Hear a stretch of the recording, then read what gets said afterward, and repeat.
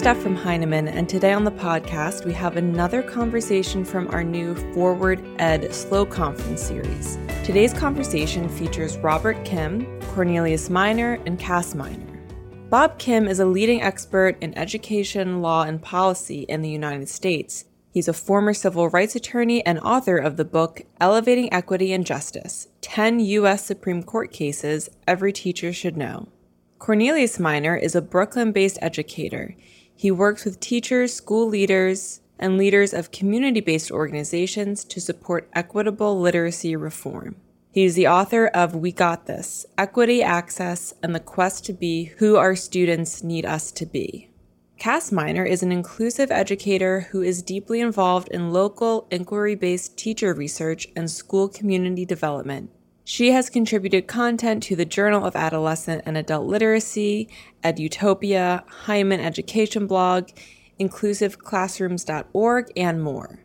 Together, Bob, Cornelius, and Cass discuss the recent slew of so-called anti-CRT legislation and how educators can remain dedicated to students and equity amidst it all. This conversation is part of Heinemann's new video series, Forward Ed, Forward Together in Education. If you'd like to watch the full video of this and other conversations, you can find them on the Heinemann Publishing YouTube channel or Facebook page. Here now is Bob, Cornelius, and Cass. Hi, everyone. It's so great to be here with my illustrious co-authors and presenters here, Cass Minor and Cornelius Minor. I'm Bob Kim. I am a writer. I write about legal and education policy issues and had a career for about 2 decades as a civil rights attorney, primarily working on discrimination and civil rights issues in public education and also working on federal education policy. And with that, I'd like to turn it over to Cass. Hey, everyone. Thanks, Bob. So I'm so excited to be in such great company today. A fun fact, Bob, Cornelius, and I, well, of course, Cornelius and I live in Brooklyn, but Bob does too. So we're so excited to be doing this with a neighbor. So my work is really based on how children experience school and learning in classrooms. And so I have been a Brooklyn-based educator for my entire adult career, so for almost 20 years now. And part of that work really requires me to check out the communities that surround me, understand what's happening in the world around me, and figure out what my next steps are based on what I know to be best learning practices. And so I'm excited to have almost always done that with my partner, Cornelius, here in some kind of way. So I'll let him say a few things about himself too. Yes, and thank you, Cass and Bob. For those of you who are joining us, my name is Cornelius. I am a middle school literacy coach and educator. I'm based in Brooklyn alongside Cass, and so it's a real joy to be here, literally alongside my favorite lawyer and my favorite educator. So this is really exciting. Awesome. And so today, everyone, we are going to talk about this relatively recent development around critical race theory. And as many of you know, in recent months and over the past year, these so-called anti-critical race theory laws have really cropped up in many states around the country. And today we're going to examine what the current and the potential impact of these so-called anti-CRT or critical race theory laws are on teaching and on professional development in K through 12 schools. So that's our topic today, and we really look forward to kind of delving into this. And Cornelius, why don't you moderate our first little part of this conversation here? Well, Bob, I was so excited for this conversation just because I think so much about this. As you know, the work that Cass and I do in schools is work about creating rich, loving, powerful, and affirming environments for children. And so as this conversation has started, one of the things that teachers all over the country are wondering is what exactly is critical race theory And what's in these anti-CRT laws, that we don't even know where they came from. It's like they showed up all of a sudden. Talk about that a little bit, Bob. Yeah, I mean, let's try to do this, break this down in a nutshell here. It's from my understanding, I was a law student. I'll date myself here, but in the early and mid 90s, I was a law student, and critical race theory was just becoming popularized in law schools around the country. It's primarily a legal thing.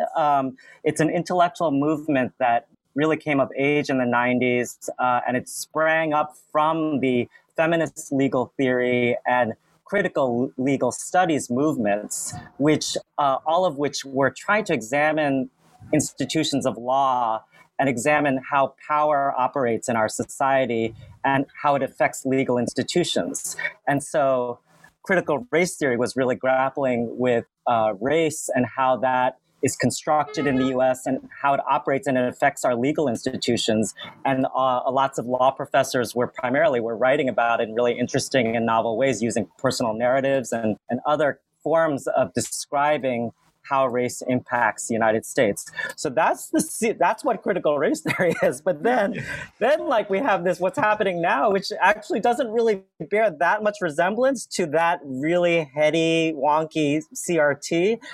This is the CRT developments. For me, it was dormant outside of academia. It was like I never even heard of CRT as a practicing civil rights lawyer for the next 15 years.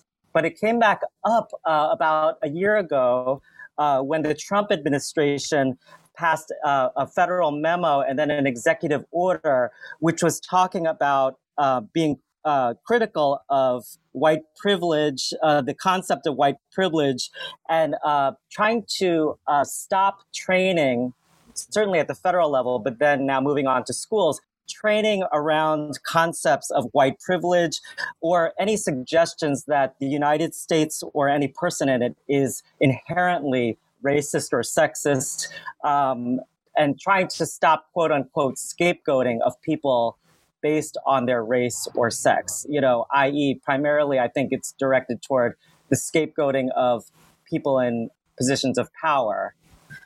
Whether they're white people or whether they're men, right? So it was really trying to, it was a political year, so this came up in a political context, but that was the Trump executive order that passed, and it primarily affected federal contractors, not schools directly. So long way of saying that executive order went into effect. It was eventually kind of stopped by a federal court. And then Biden, when President Biden was elected, he rescinded that executive order. So that's no longer in effect. But what came out of that is a proliferation of bills and proposals in many, many states around the country at the state level to kind of replicate that executive order. So now you have, 20 proposals in the majority of states that have these bills that are trying to stop the suggestion that anybody is inherently racist in our country, or that anyone bears responsibility for the past actions of other members of their own race, or that anyone should experience so-called, quote, discomfort or anguish, unquote, based on their own race or their own sex. So that's really what's happening now in over half of the states, and a handful of states, about 9 or 10 or so, have now passed laws that in fact codify these kinds of provisions. So that's a nutshell of like where we are now with CRT. And I'll just stop by saying and pass it over to Cass that, we'll talk about this more, but the laws do exist in several states, but you can still teach about race and sex and racism and sexism in public schools. You can still train about anti-racism and anti-sexism and diversity training in public schools. And so we want to distinguish between what these laws say and what's on the books versus what people still can do. And I hope we'll take away from this presentation that you still can teach about race and sex and civil rights and social justice in public schools. And with that, I'll turn it over to Cass to sort of fill in everything that I might have forgotten. Yeah. So firstly, thank you so much for that really clear definition of exactly what is CRT and where does it come from. Just like you, Bob, it has been a really long time since I have delved into, reading specifically about critical race theory as coined by researchers and whatnot. And it's interesting because as an educator, somebody who works in lots of different schools, I now am reading laws like I have never read laws before. So for folks who are listening, EdWeek has a really incredible resource. It has a map, and you can hover around the different states and you can look at what kinds of laws are being proposed or what laws have been enacted. And Bob, the thing that I want to ask you about, right, is I'm reading some of these laws and, I am thoroughly confused now by my own understanding of CRT versus what the laws or proposed litigation is saying educators can and cannot do. So I'm wondering, I want to read a little section of the law in Texas, SB 3, that's been posed. And maybe you could just help us understand, what do we do with this? Because as an educator, I'm a little worried, can I act as I normally have, or do I need to be rethinking how I present myself or information in this community? So in Texas, there is a piece that says something like media literacy, including instruction on verifying information and sources, identifying and responding to logical fallacies, and identifying propaganda as appropriate for the grade level and consistent with the restrictions under section 28.0022. So I'm a little bit after I read that, I was I'm teaching logical fallacies and I'm digging into propaganda, right? But then there's this piece that's talking about restrictions and I'm what restrictions? How do I need to move? So a lot of educators, I'm sure, are feeling the same way I am. Can you tell us, how do we navigate all of this? It's so confusing. Yeah, welcome to the frustrating and maddening world of legal statutory interpretation, right? So once you get into the subsection A.I.1, and being bopped around to different portions of these laws, it gets a little crazy even for lawyers. But it's interesting because all of these laws, I've studied many of them, as have you, Cass. They purport to prohibit a whole bunch of things related to race or sex. But then when you read them, it's actually, there's a lot of exceptions to that and loopholes. And also there's a lot of parts of these laws that say you actually should teach about historical concepts around race, the civil rights movement.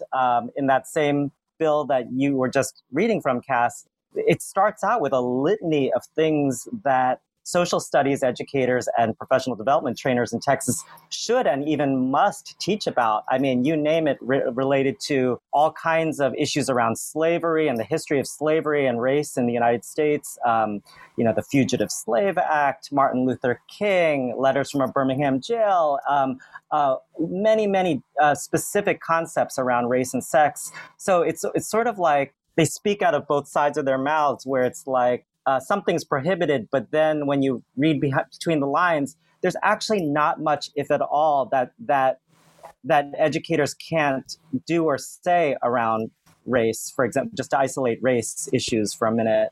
So, and really the laws in many states, they say, whatever your academic standards say as an educator, for core social studies content, language arts content, stick to that. You're still held to what you should cover in terms of what your state standards require.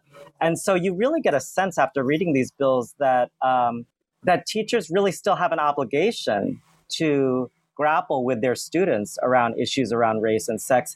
And there's really just some themes, some feelings that certain legislators just didn't feel good about, like messages around children, for example, being made to feel like they're inherently racist because they're white, for example. And I don't know of any teachers or professional development trainers, I'll pass it over to you two, that go around sort of making everyone in the room feel like they're inherently racist, as a feeling that you should walk away from this training for. Now, that's different from talking about structural racism and privilege, which does get into those concepts of, how do you unpack that and make educators and kids understand that?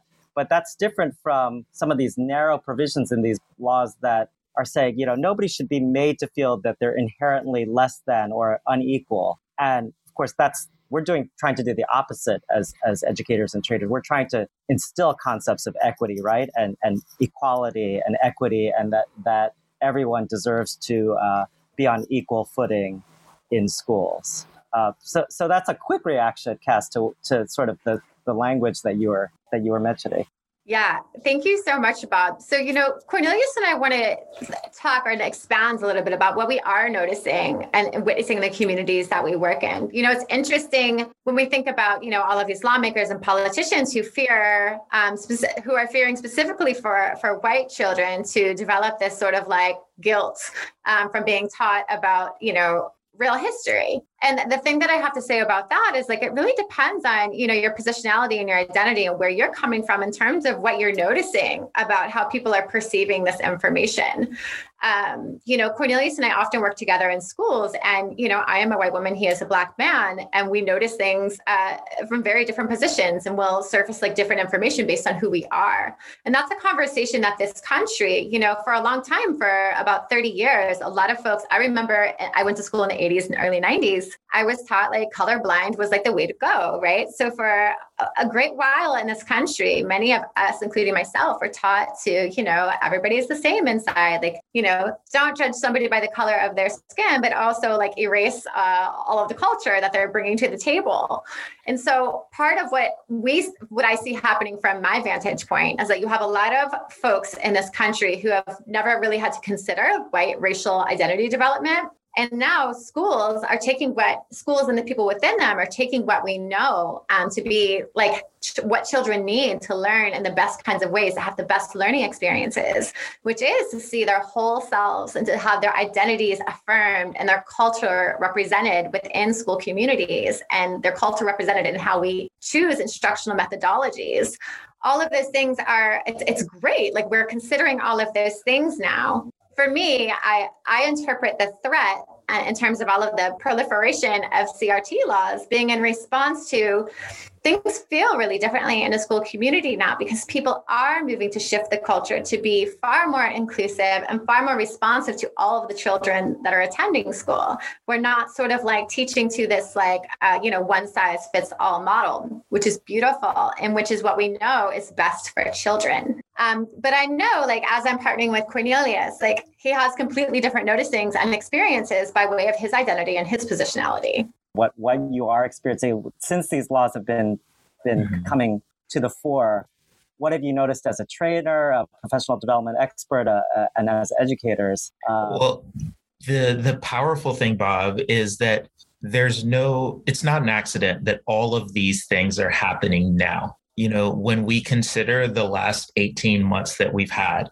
from pandemic to protests to insurrection, right? That there's a real grappling in this historical moment with what the future can look like. I always go back to Arundhati Roy's essay, "The Pandemic is a Portal," right? And this idea that this pandemic put our American culture in a situation where we get to decide what's next. And there were a lot of folks who came together around the murders of Breonna Taylor and George Floyd who said, what's next must be just for all people. What's next must see every human, right? What's next must guarantee access for everyone, right? And as people started pushing toward that, there are people in power who started pushing back. And so this anti-CRT movement is really, like you said earlier, an effort by people in power to sidestep conversations about and responsibility for the historical wrongs that gave them all their power, right? Because now you've got teachers who are asking questions. Let's actually talk about redlining in Chicago. Let's actually talk about gerrymandering in Georgia. And when we teach kids about those things, kids start to look around and they start to ask questions. Well, the way things are is because of these things that have secured power for a few and denied power to many, right? And so we have these conflicts, but here's how it shows up in classrooms, right? For me, it shows up, what I'm seeing is a lot of bullying. that these laws are flimsy laws, and we know that they're flimsy. They won't hold up if ever challenged, right? But what these laws have done is they have empowered people to now run up to the school and threaten the principal. Right? They've empowered people to call their teacher and demand change to any curriculum that doesn't sit well with them, that doesn't support the narrative view of America that they want to champion for their children. And so I really think that parents and caregivers are confused right now, specifically those parents and caregivers who are targeted specifically by people who want to keep status quo as it always has been. And so we're seeing a lot of that. Teachers are scared.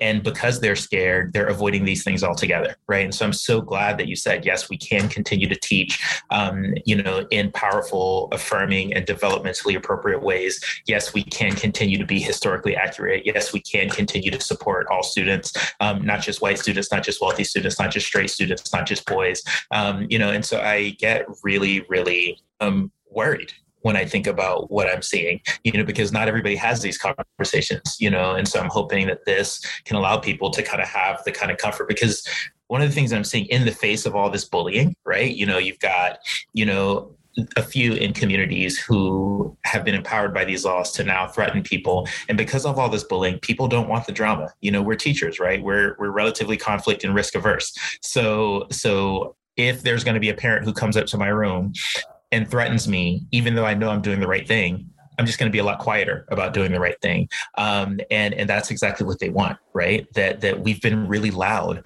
about justice. We've been really loud about seeing every student. We've been really loud about access. We've been really loud about, making sure that every kid finds a home in a classroom. And so all of these voices seek to quiet that. Bob, I want to segue in saying that, for many educators, this work, I will say, even, 2 years ago, this work towards a more socially just classroom, to creating more inclusive spaces, to really understanding ourselves and each other, doing a lot of identity work and, historically responsive literacy within professional learning, it felt like a really joyful pursuit. It felt like, okay, this is hard, but we're in this together and I have my community support. So now it feels very different, right? Now people are leaning towards this. For some folks, it feels like this treacherous risk by doing things that we know are good for children, by creating a community circle, doing identity maps, for example. I know there are a lot of educators who are questioning, oh my God, am I going to get fired for doing this? Will I be in Arizona? I see there's a fine for $5,000, not necessarily for that activity, but for things that the state of Arizona is defining as a CRT practice. Here in New York City, teachers get letters in their files. And, although we live in a geopolitically different landscape than folks in Arizona, we definitely have pockets, like Cornelius was talking about, of caregivers and parents who are essentially bullying schools, demanding that this meritocracy still exists. And so I guess my question for you, Bob, is, how can professional learning experts like me and Cornelius respond? How do we advise school principals to support teachers in this pursuit that felt really great as close as 2 years ago, that feels completely different within the political landscape we're in now? Yeah, well, this is a great question, Cass, and I want to think about it for a second. I mean, first of all, I just want to appreciate what both of you have said around the climate of fear and bullying and the impulse to stay quiet, and perhaps as a reaction to some of the progress that we've made and the awakening that's happened in the past year and a half or two around issues around race. So it's that was very, I want to underscore that because that really stuck with me. And in terms of the response, I mean, I guess I have sort of some general thoughts and then some specific concrete thoughts. And maybe I'll just stick to the general for now. But one is just really, understanding that as people educators committed to social justice and teaching about equity in this country and civics, frankly, because it's just so important. We know it's more important than ever for students to learn about the underpinnings of democracy and certainly how race, sex, and other issues of identity have impacted the country and our democracy. So it's so important, and I think it's important for us to, in general terms, to take the long view here and understand that issues around the curriculum and conflicts about certain topical matters, it's not new. We all know that this has happened every couple of years, every decade or so. There's another kind of cultural conflict around the curriculum. In years past, we've had strife around bilingual education or ethnic studies.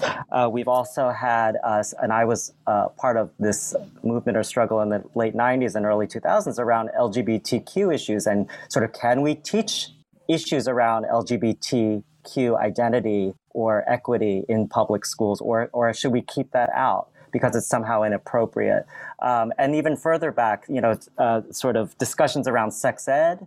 Is that appropriate for children to learn about sexuality, or even evolution, right? Like, sort of, should we have are we allowed to teach about evolution, or should we somehow, in certain states, talk more and stick more to religious notions of how the world was created?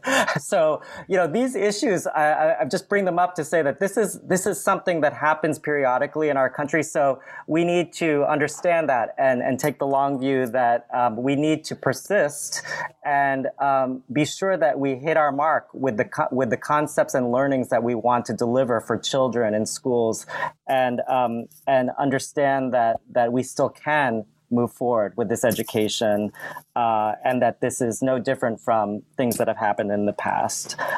We also want to protect ourselves in a way, and maybe I'll just start to get a little bit more specific. Try not to talk too long here, but I think we want to protect ourselves as educators and as professional development experts going into public schools.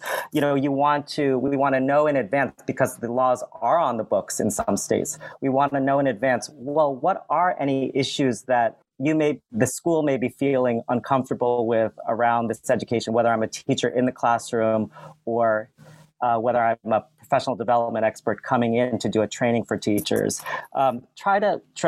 With this new reality in certain states where the laws are in the books, try to figure out in advance whether there are any potential issues or concerns that the school is raising or the administrators are raising around teachings around race or sex, and try to work through those in advance, because the last thing we want to do or experience is to be pulled from the microphone right before we get up there, or as we're starting to deliver a lesson or a unit on racism to our students, to have the principal kind of yank us and pull us aside into the hallway and sort of have a big discussion right then and there. So I would say one thing is to really focus on working through these issues in advance. And it does take some understanding, which, we could certainly follow up from this presentation and provide some professional development around learning a little bit what these laws and policies are actually saying, and then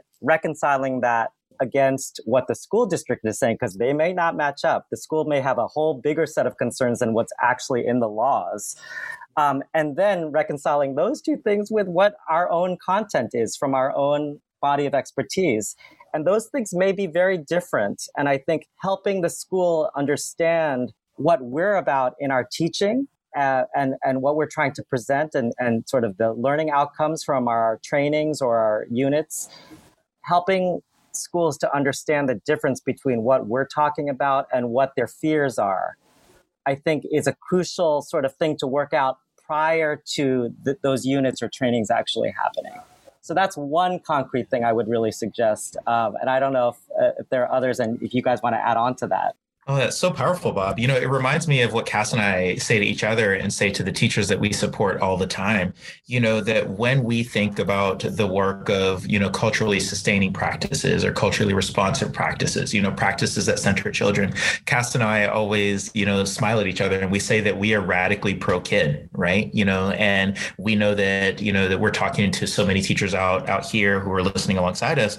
And what that means is it goes back to John Dewey and those notions of what a democratic education is, right? That it is our work to help children to create opportunities for themselves, right? That in a democracy, the job of a public educator is to create opportunities for kids and to eventually teach kids to create opportunities for themselves. But in a democracy, we have a unique calling, right? That when kids learn to create opportunities for themselves, they must do so with respect to our environment and to the myriad communities of people that share our country, right? And so one of the things that I always remind educators is that anything that abridges or threatens opportunity for a child is in our way as American educators, right? And so when we think about what we teach, right, that one of the things that I know is that kids being in communities where they don't have access to adequate food it's in the way of opportunity. So that's work that we teach kids to overcome, right? Or kids being in communities where women don't have access to powerful forms of employment, right? That's our work so that the next generation does have access, And so whenever people come and they say, well, you're talking to kids about women and employment and that's political, you can't do that. Well, these kids are in a community where women are underemployed, 2-to-1. And so that is our work, if we are educators in a democracy, is teaching kids how to expand opportunity in their communities. And so for our listeners out here, we just want to remind you that, that we get to remain steadfast. I love Bob's idea of being informed, but being informed doesn't mean I get informed and then I stopped. Being informed means I get informed and I remain steadfast to the community, to the opportunities available to the kids in the community. And one of the things that I would add, Bob, is recently I've been practicing a lot, and so preparing for those moments when the principal wants to pull me into the hallway and ask me a question, or preparing for those moments when a parent has something to say, that these are certainties now in this political ecosystem, right? I know that there will be parents with questions because this is confusing. I know that there will be principals who don't understand exactly 100% of everything that I'm doing. And so seeing those questions not as a threat, but seeing those questions as a real opportunity to engage in discourse that can make this better for all of our students is really exciting for me. Absolutely. Cass, do you want to get the last word on this, on what you would suggest or questions, comments? Sure. I mean, I think that, the things that I'd like to share with our listeners, really, I know that a lot of educators are craving, well, okay, what are some concrete things that I can do to like build my path and moving forward from this conversation that we're having now? I know these CRT laws exist. I know I want to work towards a socially just space and include all of my kids in the conversation. I know that parents are confused right now. So what's next? So the things that I'd like to talk about for just a moment here are, specifically for educators or facilitators of professional learning. I'd like just to share, like Cornelius and me, like how we move and proceed in spaces where kids and families are in front of us, are in close proximity to the conversation. And, the first thing I will say is that, what we did 10, 15, 20 years ago, it's very similar to what we're doing now. Like a lot of what is happening now, there are just these like scary labels put on them by politicians, right? So I found like the best card I have to play is to share what I know and educate folks on issues and concepts that have been immensely hyperbolized by the news media, are oftentimes documented incompletely. So first and foremost, not just as an educator of children, but I've always found it my job is to educate. My background, I worked as a special educator for many, many years. And a lot of the tension that I experienced in the school community was simply because parents and caregivers were misinformed and the level of transparency was not great. And so you increase your level of transparency, you're very explicit in what you're doing and why you're doing it and when it's going to happen. And you'll find that the tensions that you once experienced often decrease and you actually build a relationship with the people who were questioning of your practice. The next thing, I have a little list and then I'll just throw it over to you. I'm all ears here. This is great. The next thing I'll say, which is similar to what you were talking about, Bob, is, preparation is key. I think that sometimes we educators get into a rut where we feel like we can execute like similar unit plans that we've done in the past, or that we know like this read aloud, like to its core. And I will say that I still practice what I'm going to do. I still thoughtfully and intentionally create curriculum and facilitation plans for every community and group of people, whether it be kids or teachers that I work with. And I think sometimes in our profession, we take it for granted that we've been doing this for a while and we know what we're doing. But I now know that I need to be able to cite like childhood development, for example. I do a lot of work with, social literacy and young learners. And oftentimes like there's this thing, well, the kids are too innocent, like they can't have this conversation, where it's actually like, well, in childhood development, when kids are like 4 to 6 years old, their brains are ripe to understand this information about who they are and who the peers who surround them are. And they're totally ready to have a conversation about cultural backgrounds and identity. We know that babies from like 6 months old recognize like skin color, and they interpret humans according to their shades of skin. And so to give them language around that equips them for a more understanding and connective experience in later years. And if we don't do that, we're just really setting ourselves up for a dangerous political landscape and further exacerbating the divisiveness that exists now. There's frameworks, right? When you're developing your curriculum, we do it with like thoughtfulness. So like Cornelius and I are big Grant Wiggins fans. Like when we do curricular design with teachers, we literally like document that stuff like very explicitly. So knowing your why and knowing your how and knowing your when are really, really essential in this landscape. Then finally, and I want Corn to talk about this a little bit too, because this is really one of his very special spots in work is thinking about the ecosystem of school in general.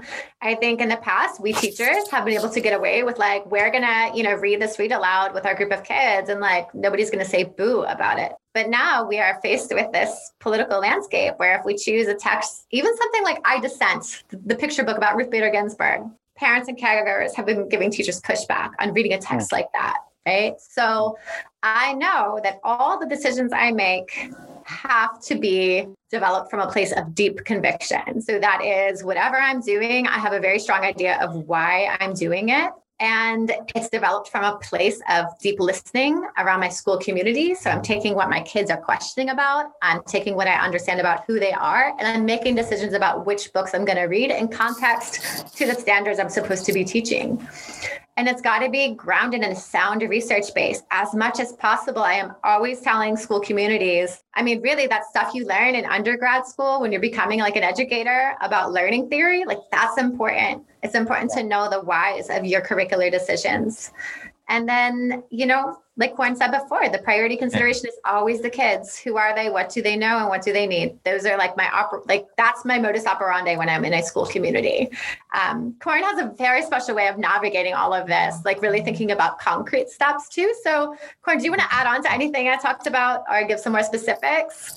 Well, the word that Cass and I use all the time is love. Like what does it mean to love kids? That every teacher has come to this profession because they love kids. And so as we have matured in the profession, I have really sought to quantify love. Like, what does love look like in first period? What does love look like when I'm standing at the door? What does love look like when I'm reading a story?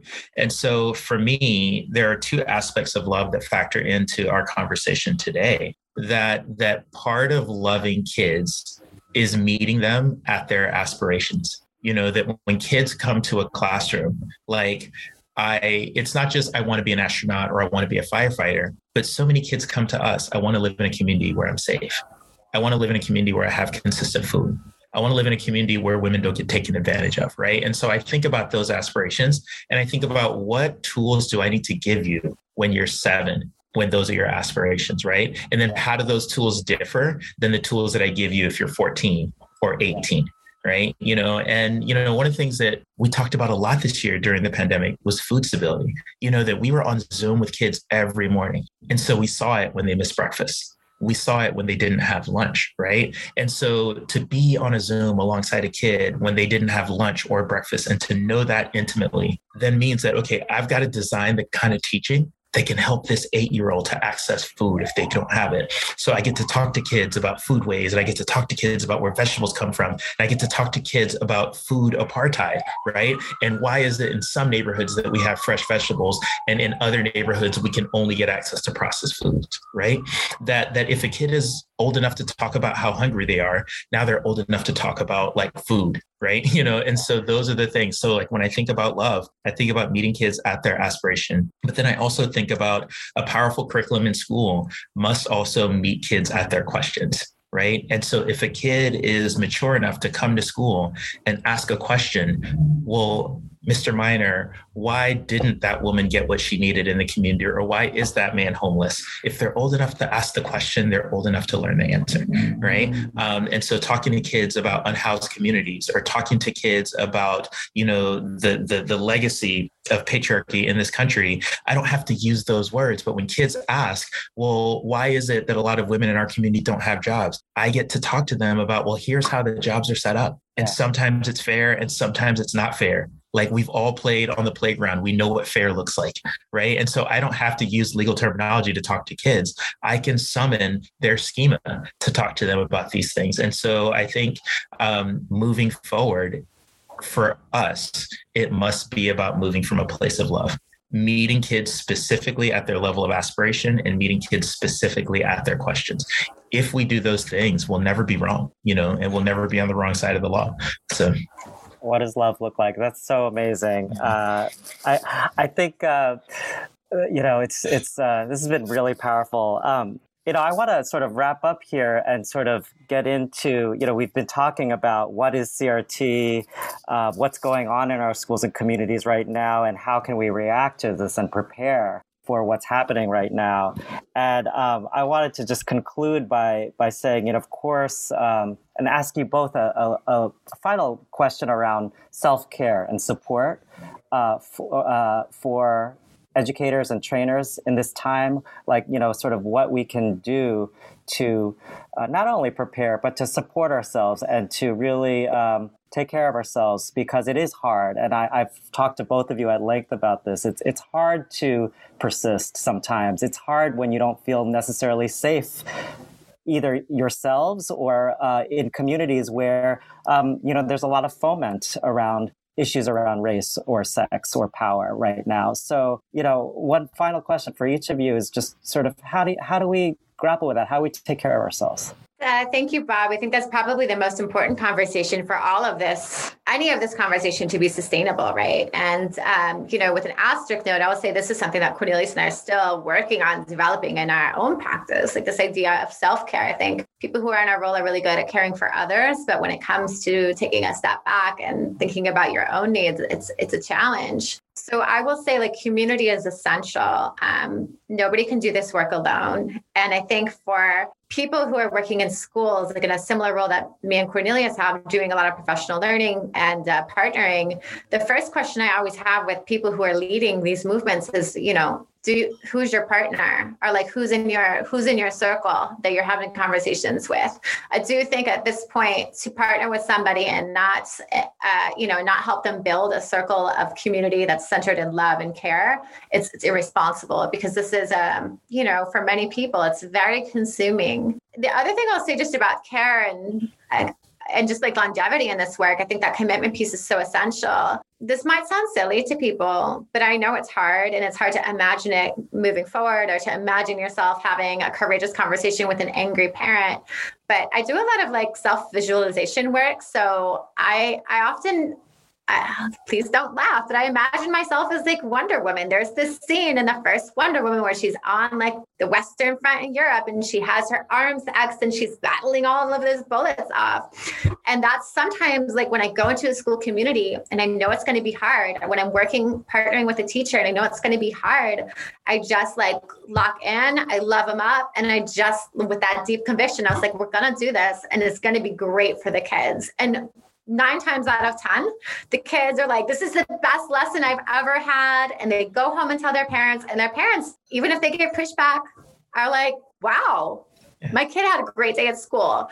And so I know maybe that's not essentially self-care, but in a way it kind of coincides with the experience of being in community in deep care and love with partners in your work. And then also loving yourself and believing in yourself enough that you can do this, and having a strategy in your mind that is going to help you persevere in those hardest moments. It's so essential. So that's what gets me through. I love it. Absolutely. Great. Cornelius, and now you get the last word here on loving yourself. How do you love yourself? yourself? Yeah. I echo everything Cass says, but one of the things that I'm learning, from the great Simone Biles in this moment, and it was something that we have learned from generations of Black women before her. And I keep repeating to myself, but like, no is a complete sentence, that we don't have to do all the things as educators. Right. That we do the things that impact students. We do the things that help to sustain them in their communities. But there are these other things that we've been drawn into. And so in this political ecosystem, people want to draw us into debates, or they want to draw us into arguments, or they want to draw us into provide me with all the evidence that you have, or provide me with all the lesson plans that you have. And so I have been remembering and reminding myself and the people that I love that no is a complete sentence, that I owe these people anything. I owe these people nothing. I owe my students everything, but I owe these people nothing, right? And that's part of the game, right? That one of the roles of political detractors is to keep you busy from doing your actual work, right? That, the great Toni Morrison talked about, that is the function of racism, right? That racism keeps you busy doing other people's stuff so that you can't get to the stuff that matters in your community. And so I am committed to the stuff that matters to my community, and I am okay with saying no to other people's stuff. Amazing. So we're going to leave it there. And I've really enjoyed this conversation with both you, Cass, and you, Cornelius. And I think, I hope that we've given the listeners some fodder here to say no when they need to for self-care, as you said, Cornelius. And also to say yes, when you want to persist, when you want to, and to learn how to get through this sort of these policy hurdles and questions that we're having right now, that you can get the information and you can and gain the knowledge of what actually do these laws say, and what is my intent and my content, and how can I advocate for myself and to make sure that my content is both doing, acting with love toward the students, and also complying with these laws and understanding that by and large, there are ways for creative and smart educators to comply with laws, but also to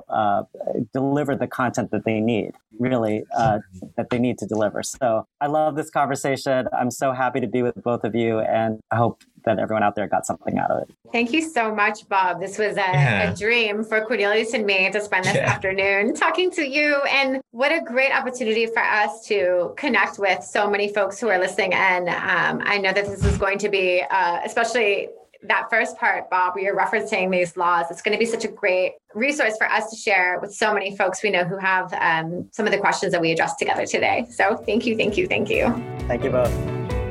Our thanks to Bob, Cornelius, and Cass for their time today. You can find Bob on Twitter at Bob_Kim,